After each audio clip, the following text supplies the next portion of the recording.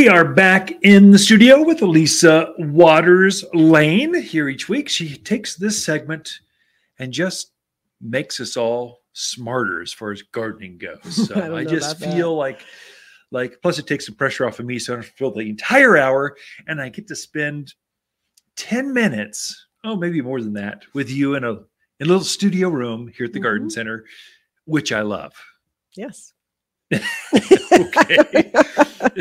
I do too, dear. That's what I wanted. That's what every man wants to hear. Okay. Anyway, what do you got for us this week? What are you going? What's the direction? Well, I feel that song at Christmas that it's beginning to look a lot like Christmas. Yeah. I feel like you should sing that for spring here. It's beginning to look a lot like spring. We have had multiple trucks in.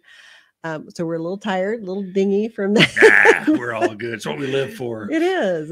It's just so exciting to get all the stuff in. You're like, ooh, we got that. Ooh, we got this. Oh, this is new. So it's a fun time of year to be in the garden center because it's all fresh and new and exciting. To give you an idea of perspective, folks. So there's been so many trucks. So let's me think here. We've had not quite a football field. Think a semi-tractor trailer times a football field. It's just shy of that, that many feet. And it's stacked from floor to that entire 8-foot ceiling, packed with dirt and plants. Mm-hmm. So it's spread out over, we're trying to fill up 2 acres of garden center. And so it takes a lot. So we probably have another, 3 or 4. And all the while, people are coming and buying it. So it's like they see, they know it's coming. So they're tagging onto it. So you're trying to fill it up while people are buying it.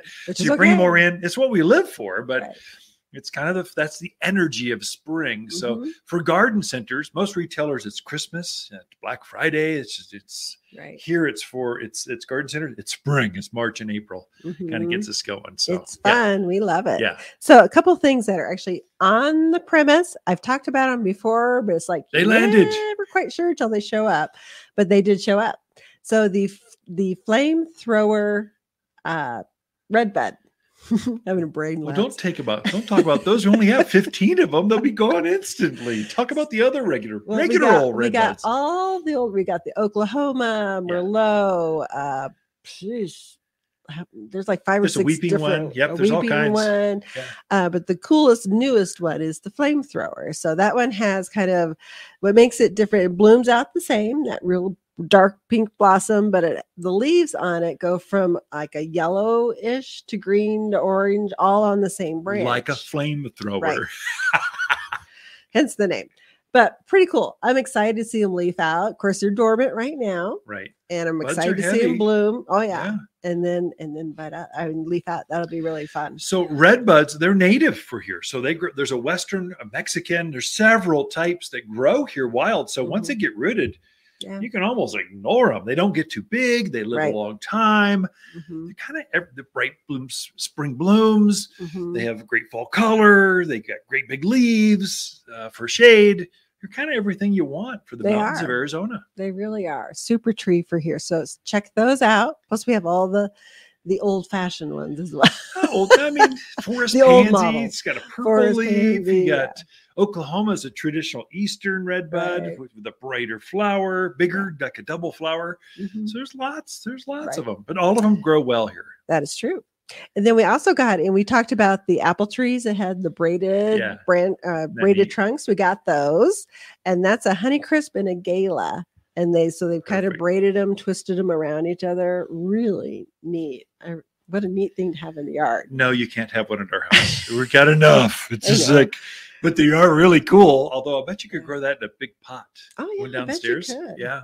Ooh. Maybe you could have one. We'll see.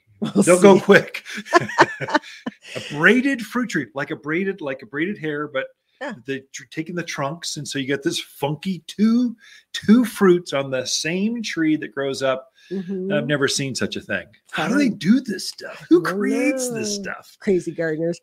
We got some beautiful rhododendrons and huge. I mean, huge, almost as tall as I am. Huge. Yeah. They're beautiful and all, budded up. They're going to be starting to bloom fairly soon here. Just absolutely gorgeous. If you've got the right spot for a rhodie, you need to put one in. So they kind of like that shaded, very filtered light spot, but most of them are evergreen. as well. So just beautiful plants to put in. People don't realize you can grow azaleas, rhododendrons, hydrangeas, but you can. And the rhodies are the true evergreens. It's the hardy variety. They go down to minus 40, 30 degrees, something like that. But they get that great big flower. And deer, rabbits, javelina, do not bother rhododendrons. Right. Should be fine. Just give them shade. Right. So check those out. We got the great big ones, and then we have some of the more dwarf varieties too. So if you have a smaller space to fill that's shady, you can put those in there. Who wants a dwarf in the yard? Well, sometimes you need smaller plants. Okay, next to the patio. I'm thinking gnomes. No, that's what you want. We also got the peonies. We talked about peonies earlier. So we got a nice selection of peonies in. We also got, which is still dormant, but great time to plant some of the spireas, like the Renaissance spirea. Some of those more earlier spring blooming varieties are in. Lots of forsythia.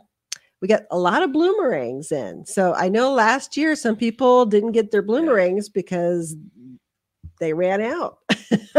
So we've got a really nice selection of the dark purple, and then the one that's pink, Scent and Sensibility is the pink one, and then the dark purple one. So those are lilacs that repeat bloom 2 or 3 times a year.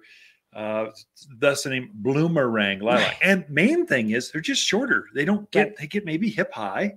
And so as a regular lilac gets well above head high, if it's a big shrub, these stay small. So you can have them wherever you want them now. So there again, fits into the yards in many, many different places. I think I mentioned the forsythia. So we've got a lot of those in as well. I'm missing something. What was I going to talk about? I would help you if I could. I did notice the barberries. I was putting those back. So barberries are really tough. Shorter, bright oranges, bright red shrub. Gets about knee higher, so it depends on the model. But they were starting to leaf out here in the garden center. So they're starting. You can see the very leaves, not big leaves, but you can see they broke bud, and now they've got tiny foliage. And by the time they get done, give them a month, they'll be this solid orange shrub that just glows out in the yard. So that brings up a good point. So I've had people worried that, they're starting to leaf. Can I still plant it? I know we got cold. I just say, they're fine.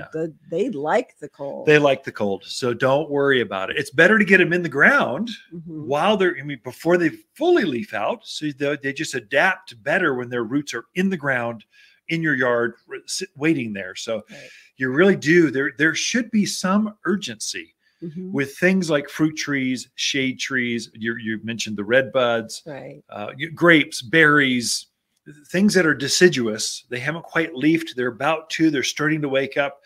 You should really, really get those in the ground. It's not that you can't plant them after they're fully leafed. I mean, we sell a lot more grapes when they've got full leaves and grape clusters on them. But it's better to put them in before they wake up. So wake up on your timing. There's less transplant shock. There's a lot of benefits to planting early. Anyway. One of the other things we got in that I thought was kind of cool is a raspberry shortcake. Oh, so blueberry? It's a raspberry. Raspberry. Sorry, I was thinking. I don't know what I was thinking. Wasn't thinking. But instead of brambling, like most of your raspberries do, this one creates more like a shrub type thing. So great for containers. Smaller spaces there again. It'd be great. That's in now. I missed that. So I'm sure I unloaded it. I'm sure I got the scars on my hands for it. I just didn't. They're all tied up and it's kind of the loading dock is a mess when those trucks come in. There's stakes everywhere. There's tie tape everywhere. But when you get all done, you go, what just happened? Like a bomb went off. But no, it's a plant bomb. So lots of new things, a lot of new conifers in. If you've been waiting, now is the time to come check out the availabilities. So you're saying if you've been waiting, stop it. Stop waiting. You can plant. You're in the planting season. We're here. The ground is not frozen. You can put things in. Go for it. Water them right now until they leaf out.